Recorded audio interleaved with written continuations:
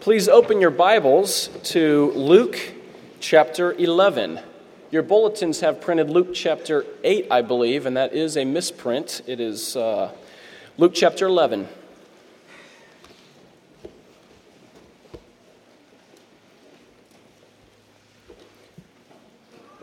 I'm going to read verses 1 through 13 of Luke 11.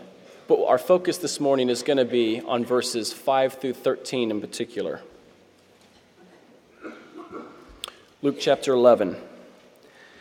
Now Jesus was praying in a certain place, and when he finished, one of his disciples said to him, "Lord, teach us to pray, as John taught his disciples." And he said to them, "When you pray, say, 'Father, hallowed be your name. Your kingdom come. Give us each day our daily bread, and forgive us our sins. For we ourselves forgive everyone who is indebted to us, and lead us not into temptation." And he said to them, "Which of you who has a friend will go to him at midnight and say to him, 'Friend, lend me 3 loaves, for a friend of mine has arrived on a journey, and I have nothing to set before him?' And he'll answer from within, 'Do not bother me. The door is now shut, and my children are with me in bed. I cannot get up and give you anything.'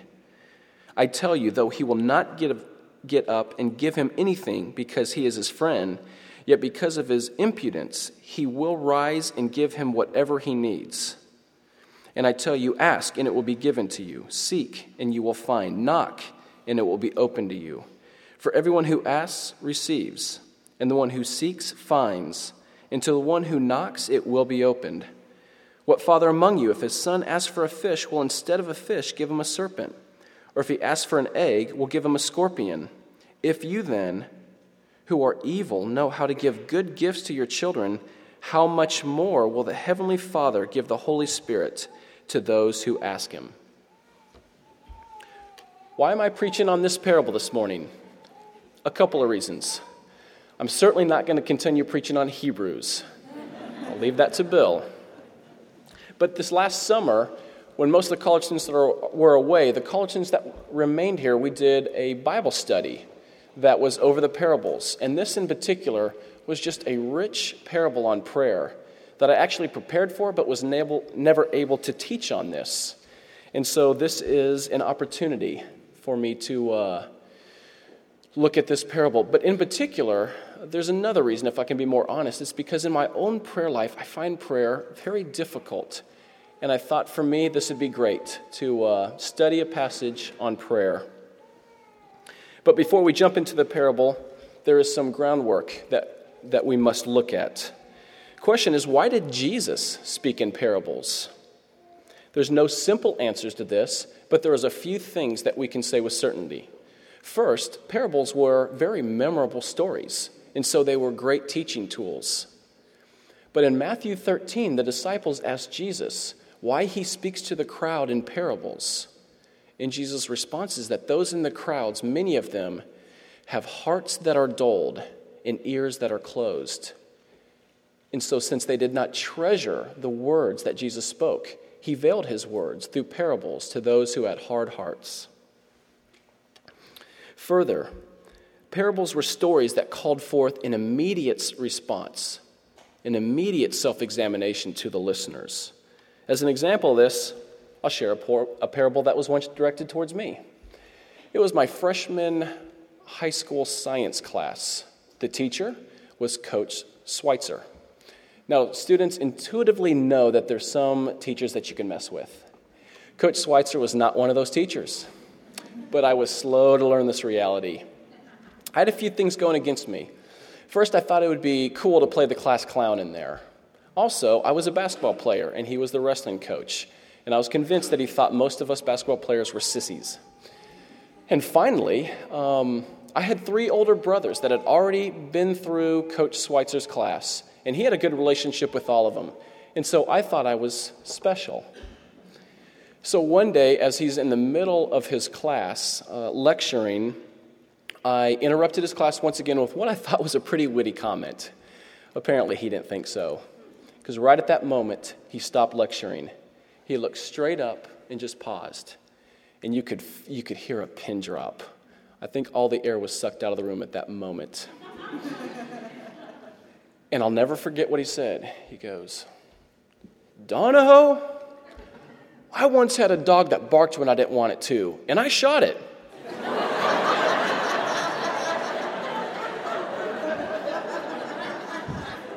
How does that apply to your life? And that is what parables do right there. There's an immediate response. They call us to examine ourselves, and right then and there, I truly had to examine myself. In the parable that Jesus tells, it is a story, and he invites the disciples to examine themselves and their understanding of God when it comes to prayer. The disciples asked Jesus to teach them to pray in verse 1. And then in verses 2 through 4, we see Jesus give them what we call the Lord's Prayer. He teaches them what to say, what to ask for. But then he offers a parable that follows this. It's a fascinating parable intended to engage their minds and their hearts concerning God's willingness not only to hear, but to act on their prayers. Do you believe that God always, and underline always, hears and acts on your prayers? What is your view of God's character when it comes to prayer? Are you excited to approach God in prayer knowing that he desires to hear and act? Or do you lack discipline? Are you weak in your prayer lives? Often, our weakness in prayer is not simply because we lack discipline, though oftentimes that's what we believe. Oh, if I was just more disciplined. Oftentimes, our lack of discipline is because we have a wrong perspective on God when it comes to prayer, which keeps us from being quick to go to him in prayer. A few years ago, I was in my third year of seminary, and Tiffany and I, late one evening, were venting our frustrations over that season of life. Seminary was grueling. Theology books were coming out of my ears. I was also seeking to renovate a house at that point with no prior experience. So I was way in over my head. Parenting small children, again, way in over my head. And all this was causing great tension within our marriage. And so I just looked at Tiffany and I said, I am through with prayer. And I went to bed. I was so discouraged and so frustrated. Life felt too difficult. God felt too distant. I was angry and frustrated with myself over my lack of prayer life. And I was upset with God as well. What I was experiencing that night was unbelief. Unbelief that God cared about me and my struggles. Unbelief that I had earned God's ear. Unbelief that God hears and answers our prayer. Can you relate with some of these? So why pray?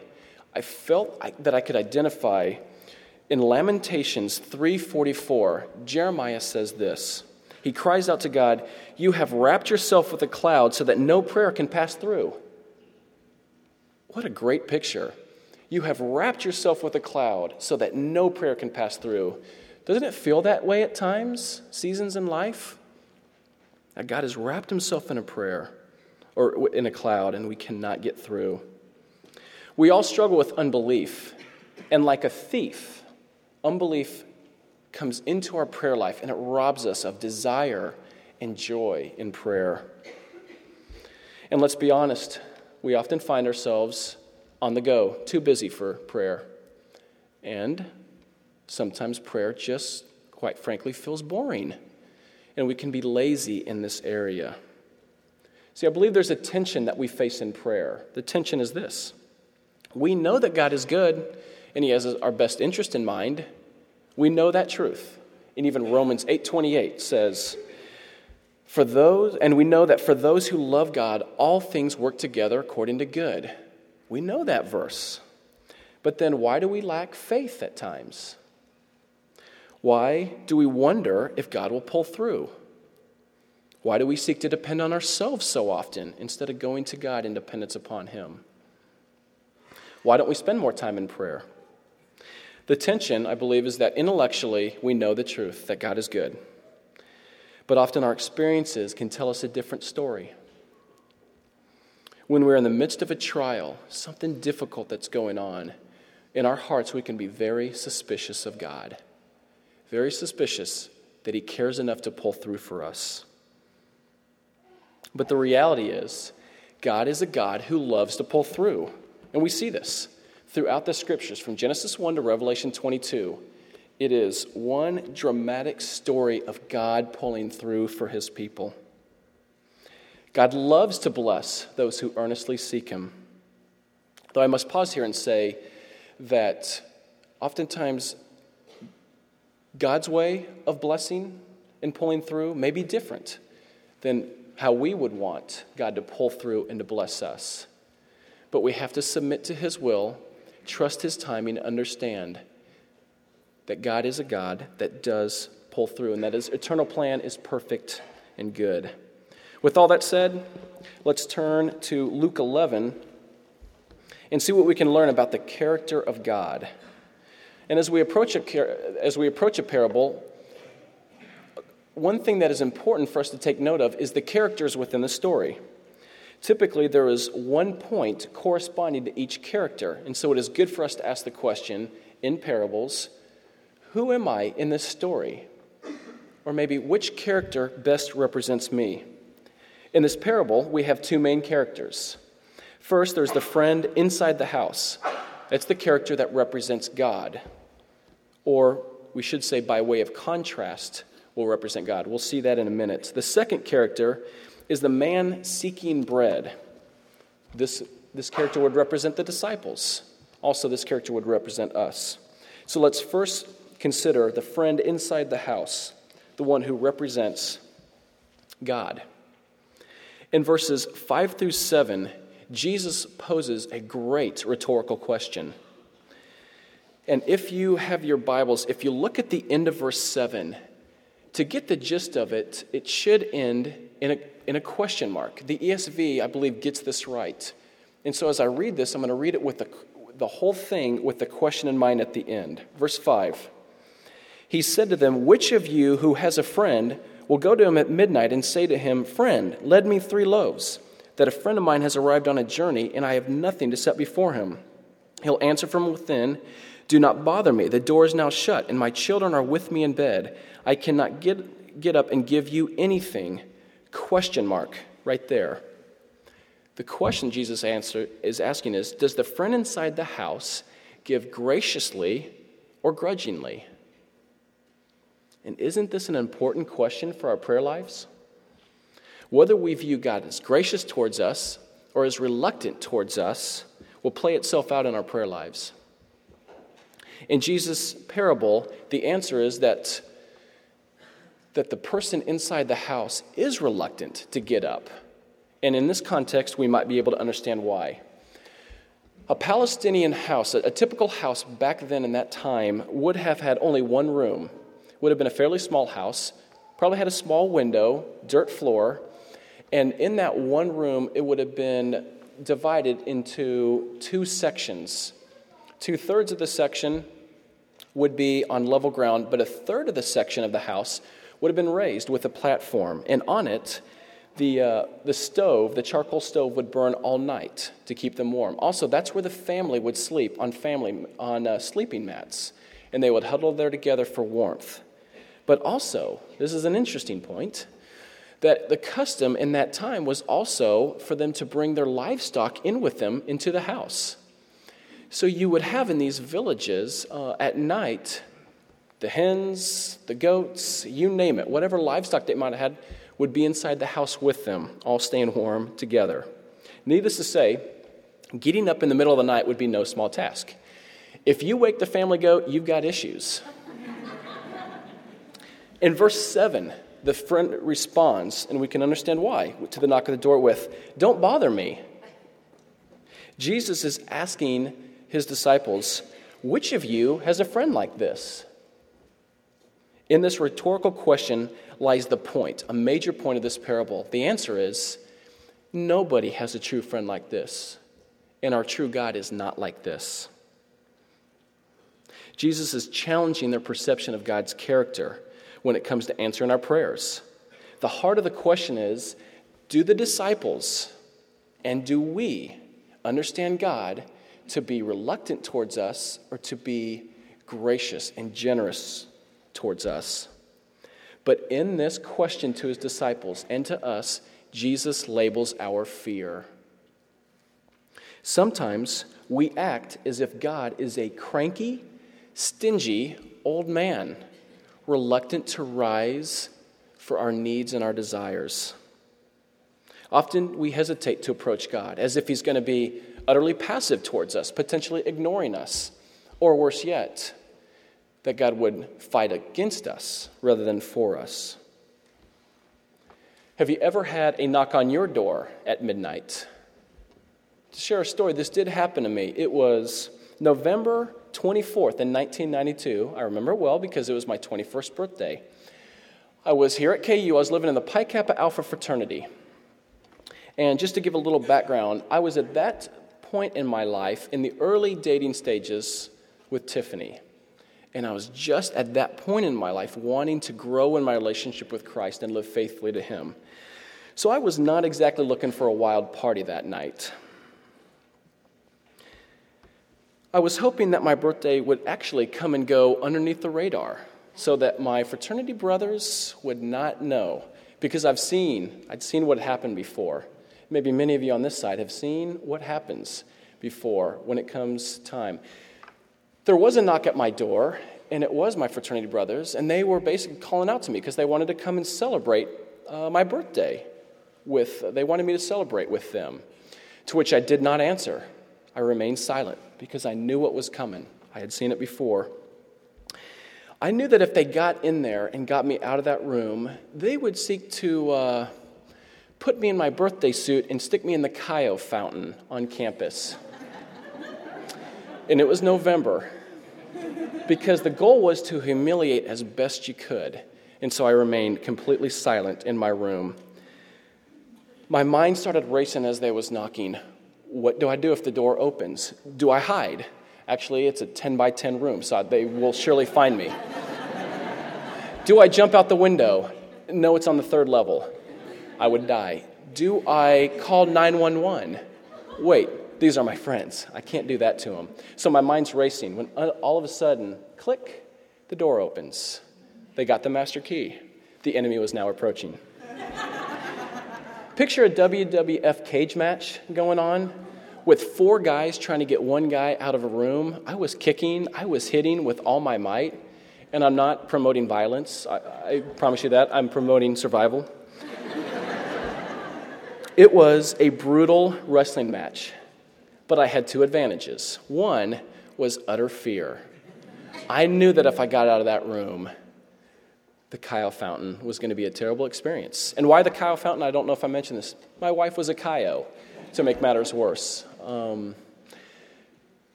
I even remember at one point holding on to my bedpost as they were trying to drag me out of there.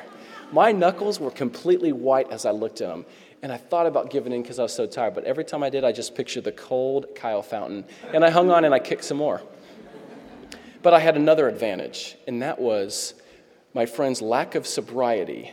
So after a while, they decided that it would be more advantageous for them to go partake of some more beverage than it would be to continue receiving cheap shots from me. I am going somewhere with this story, I do promise.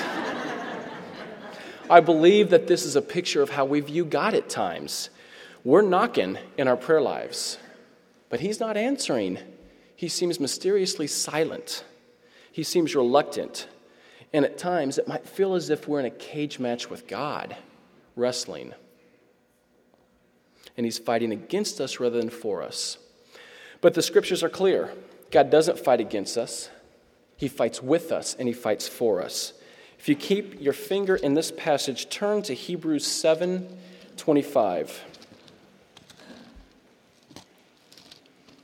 Part of my motivation to turn in there is I realize for some of you, we've been in Hebrews long enough, if I don't give you at least one passage, you'll be twitching before you get out of here. So Hebrews 7:25 says this, "Consequently, he is able to save to the uttermost those who draw near to God through him, since he always lives to make intercession for them." It's an amazing passage. In other words, Jesus, even at the right hand of the Father, he prays for us. He defends us by making intercession for us. And we have a wonderful illustration of this in Luke chapter 22, if you could turn there. Luke chapter 22, verses 31 and 32. To give a little bit of context for this, Jesus is eating the Passover meal with his disciples right prior to the crucifixion. And the disciples are arguing over who is to be among them the greatest, to which Scripture does not tell us this, but my guess is Simon Peter was putting his 2 cents in on this one as well. And at that moment, Jesus looks over at Peter and he says to him in verse 31, Simon, Simon, as in Simon Peter, behold, Satan demanded to have you that he might sift you like wheat, but I have prayed for you that your faith may not fail. And when you have turned again, strengthen your brothers. It never occurred to Peter that he needed prayer. But Jesus fought for him through prayer. And Peter did not fail ultimately, nor will we, because Jesus fights for us. Now Satan, recognize, Satan would love for us to believe that it is God that fights against us. But it is not God that fights against us. It is Satan that fights against us, and it is God that indeed fights for us as a loving Heavenly Father. We also must recognize that unlike the friend in this parable, God does not have to be forced out of bed. Turn in your Bibles to Psalm 121. This is, I read this for the call to worship, and we sang that beautiful song of Psalm 121 as well in our worship.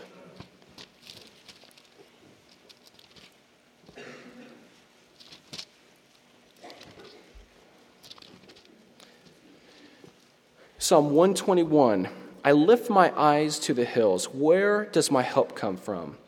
My help comes from the Lord who made heaven and earth. He will not let your foot be moved. He who keeps you will not slumber. Behold, he who keeps Israel will neither slumber nor sleep. The Lord is your keeper. The Lord is your shade on your right hand. The sun shall not strike you by day, nor the moon by night. The Lord will keep you from all evil. He will keep your life. The Lord will keep your going out and your coming in from this time forth and forevermore. I want to pick up especially in verse 3. He will not let your foot be moved. He who keeps you will not slumber. Before, he who keeps Israel will neither slumber nor sleep. Do you see here that with God, it is never midnight? With Jesus, it is never midnight. It is never a bad time for him, for us to approach him with prayer. If you remember in my illustration, as I was clinging to my bedpost and my just grasping as tight as I could, that's not a picture of God with our prayer requests and our blessings. God is not in heaven holding on to our prayers and our blessings and keeping them from us. He's not white-knuckled.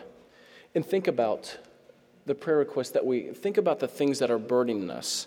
It could be relationships that we have, whether no relationship or a dating relationship or a marriage, or it could be our jobs, or it could be struggles with studies.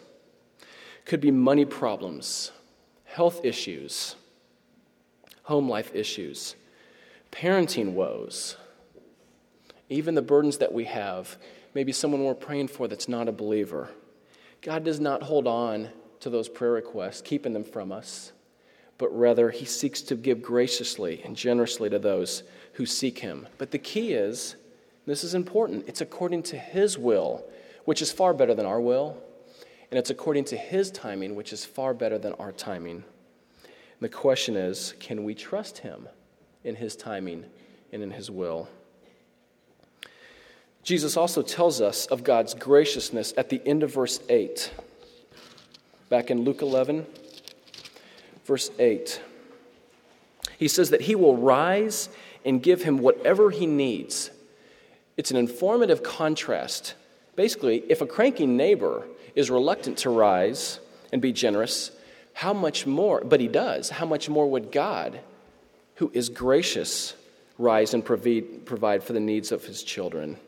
In other words, God is better than the best friend or the best neighbor. Listen to what Jesus goes on to say in verse 13. He says, "If you then who are evil know how to give good gifts to your children, how much more will the Heavenly Father give the Holy Spirit to those who ask?" How much more? The comparison here is between an earthly father and a heavenly father. And by way of illustration, how many of you out there that are parents love to be mean to your children? Love to be cruel to them, neglect them, give them a hard lesson so they can learn. No, that's absurd. No reasonable parent mocks his child in such heartless ways. And if you and I, as sinners, want the best for our children, how much more does our God, who has no capacity to sin against us, want the best for his children? I do believe that our horizontal relationships in this life do affect, at times, our vertical relationship with God. And specifically, our relationships with our earthly fathers can affect our view of God's character, our view of our Heavenly Father's goodness. Consider that potentially your default mode for viewing God's character might be similar to how you view your own father's character. To press the issue a bit further, compare some of the following questions of your relationship with God to the relationship that you have, or maybe the relationship that you had with your earthly father. Do you view God as emotionally distant? Is God gracious? Is he easily approachable? Is he for you no matter how you mess up? Can you come to him with your needs and your wants, all your desires, and know that you'll be heard and respected? Your answer to these questions could shed some light into your own prayer life. But the bottom line is this, and I think we need to strongly consider this bottom line, that we must understand that our earthly father, whether good or bad, or somewhere in between, they are a poor reflection of our perfect heavenly Father. Our earthly fathers are a poor reflection, and we need to continue to grow in our understanding and our grasp of God, our heavenly Father, who is perfect and loves us. And look what else our perfect heavenly Father gives us. Jesus says at the end of verse 13, how much more will he give the Holy Spirit to those who ask him? This is interesting. Why would Jesus say that? Why would Jesus say, how much more would he give the Holy Spirit? Especially, I won't have you turn there, but in Matthew chapter 7, verses 7 through 11, Matthew records the same account. And Matthew himself says, he records Jesus of saying, how much more will your Father in heaven give good things to those who ask him? So Matthew says, good things. Luke says, Holy Spirit to those who ask. So what do we make of this? But the two are actually in perfect accord with one another. Because if you think about it, the very source of all that is good is the Holy Spirit. The Holy Spirit is the greatest gift that could be given to man by God. If God has given the Holy Spirit to us, he has given us himself. Having the Holy Spirit, we have everything. We have life. We have hope. We have heaven. We have God's boundless love. We have the Son's atoning blood. We have grace and peace in this world and glory in the world to come. And the Holy Spirit instructs us in prayer. He inspires and motivates us towards prayer. So in contrast with our first character, we see that God is the perfect friend, the perfect neighbor. But the question is, what is our response to this? Which brings us to our second character in the story, and that is the man who needed bread. If we're asking the question, who am I in this story? This would be the person. So what can we learn? Two things briefly that we learn from this man. One is that he is needy and he is bold. And because God loves to give graciously to his children, we see that we can come to him with neediness and with boldness. We see the neediness in verse 5 and 6. The man came needing bread. It was a daily provision, but it was a bare necessity. And this follows in verse 3 in the Lord's Prayer, where Jesus instructs his disciples to ask, "Give us each day our daily bread." Do you recognize your neediness? And do you recognize that it's a good thing? We're needy for God's mercy. We're needy for his forgiveness. We're needy for the gospel every day. We're needy for his grace. We're needy for his provisions. All the things even that we take for granted, the food that we eat, the shelter over our heads, we're needy for all of that because it is the hand of God that gives that to all of us. And God doesn't want us to have it all together in our own strength. He wants us as needy children. He wants us to come to him with open hands. I once heard a pastor say that he often tells his congregation this. He says, "Let's all agree that none of us have it together, and now let's enjoy true community." I think that's a great statement. Let's agree none of us has it together, and that we actually need each other, and we need God. In our friendships, our relationships, and our marriages, we don't have it together. We need to look to God. In our jobs, or again, maybe our studies, we don't have it together. We need to seek God in prayer. In our parenting, no matter what strategies we employ or books we read, we just don't have it together. And we actually need to look to God. With our spiritual disciplines, we do not have it together. And we need to seek God in prayer. Because God does have it together. And he knows precisely what we need and is able to hear us and to act on it. And think about Jesus. Who was Jesus gracious towards? It was always the needy. It was the widows and the orphans. It was the sick, the lame, the outcast, the marginalized, prostitutes, drunks. It was sinners that God was gracious towards, not to the religious leaders, those who seemingly had it all together. We are to come to our gracious Heavenly Father as needy children, but also we are to come with boldness. And we see this in verse 8. Verse 8 says that he will not get up and give him anything because he's his friend, yet because of his impudence, he will rise and give him whatever he needs. I must admit that I had to take an informal poll around the office to figure out how to pronounce this word, impudence. It's not one that I use necessarily in my vocabulary, though I vowed to try to use it 6 times in 1 week. I haven't come through with that at all. But impudence can be translated as, and some of your translations might have this, shamelessness, boldness, persistence, or as one commentator put it that I really like, shameless persistence.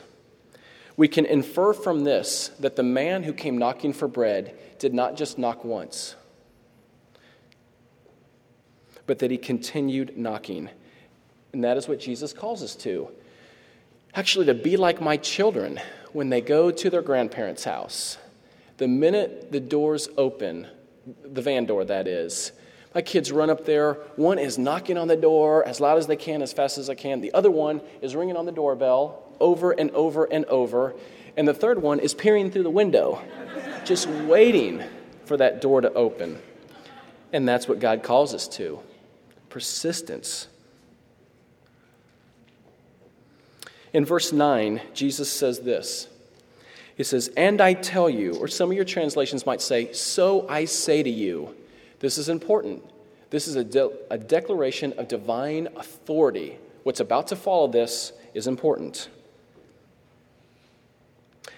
"Ask, and it will be given to you. Seek, and you will find. Knock, and it will be open to you." And then verse 10, he continues with a promise. "For everyone who asks receives. The one who seeks finds. And the one who knocks, it will be opened." Can we bank on that promise? Yes, we can. If we ask, seek, and knock in faith, the answer will become plain, according to God's will and in God's timing. Again, the key, God's will and his timing. But can we trust him? I think so. James 4:2 does give us some insight as well, though, and potentially a warning. It tells us that we do not have because we do not ask. And you ask and do not receive because you ask wrongly to spend it on your passions. There's good wisdom here for our prayer lives. And we have to understand also that God rarely gives us what we ask for right away. Why? Is it because he's mean? No, because he is wanting to build in us humble, genuine reliance and dependence on him. And we know that we can come to God with complete boldness because he already knows what we're going to ask.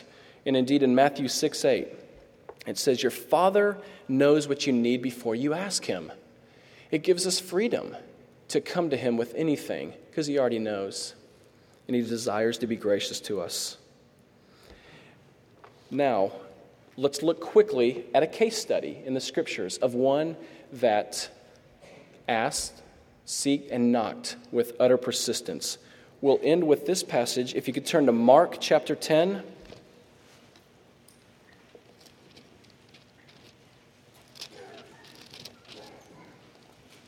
Mark chapter 10. This is the story of the healing of blind Bartimaeus.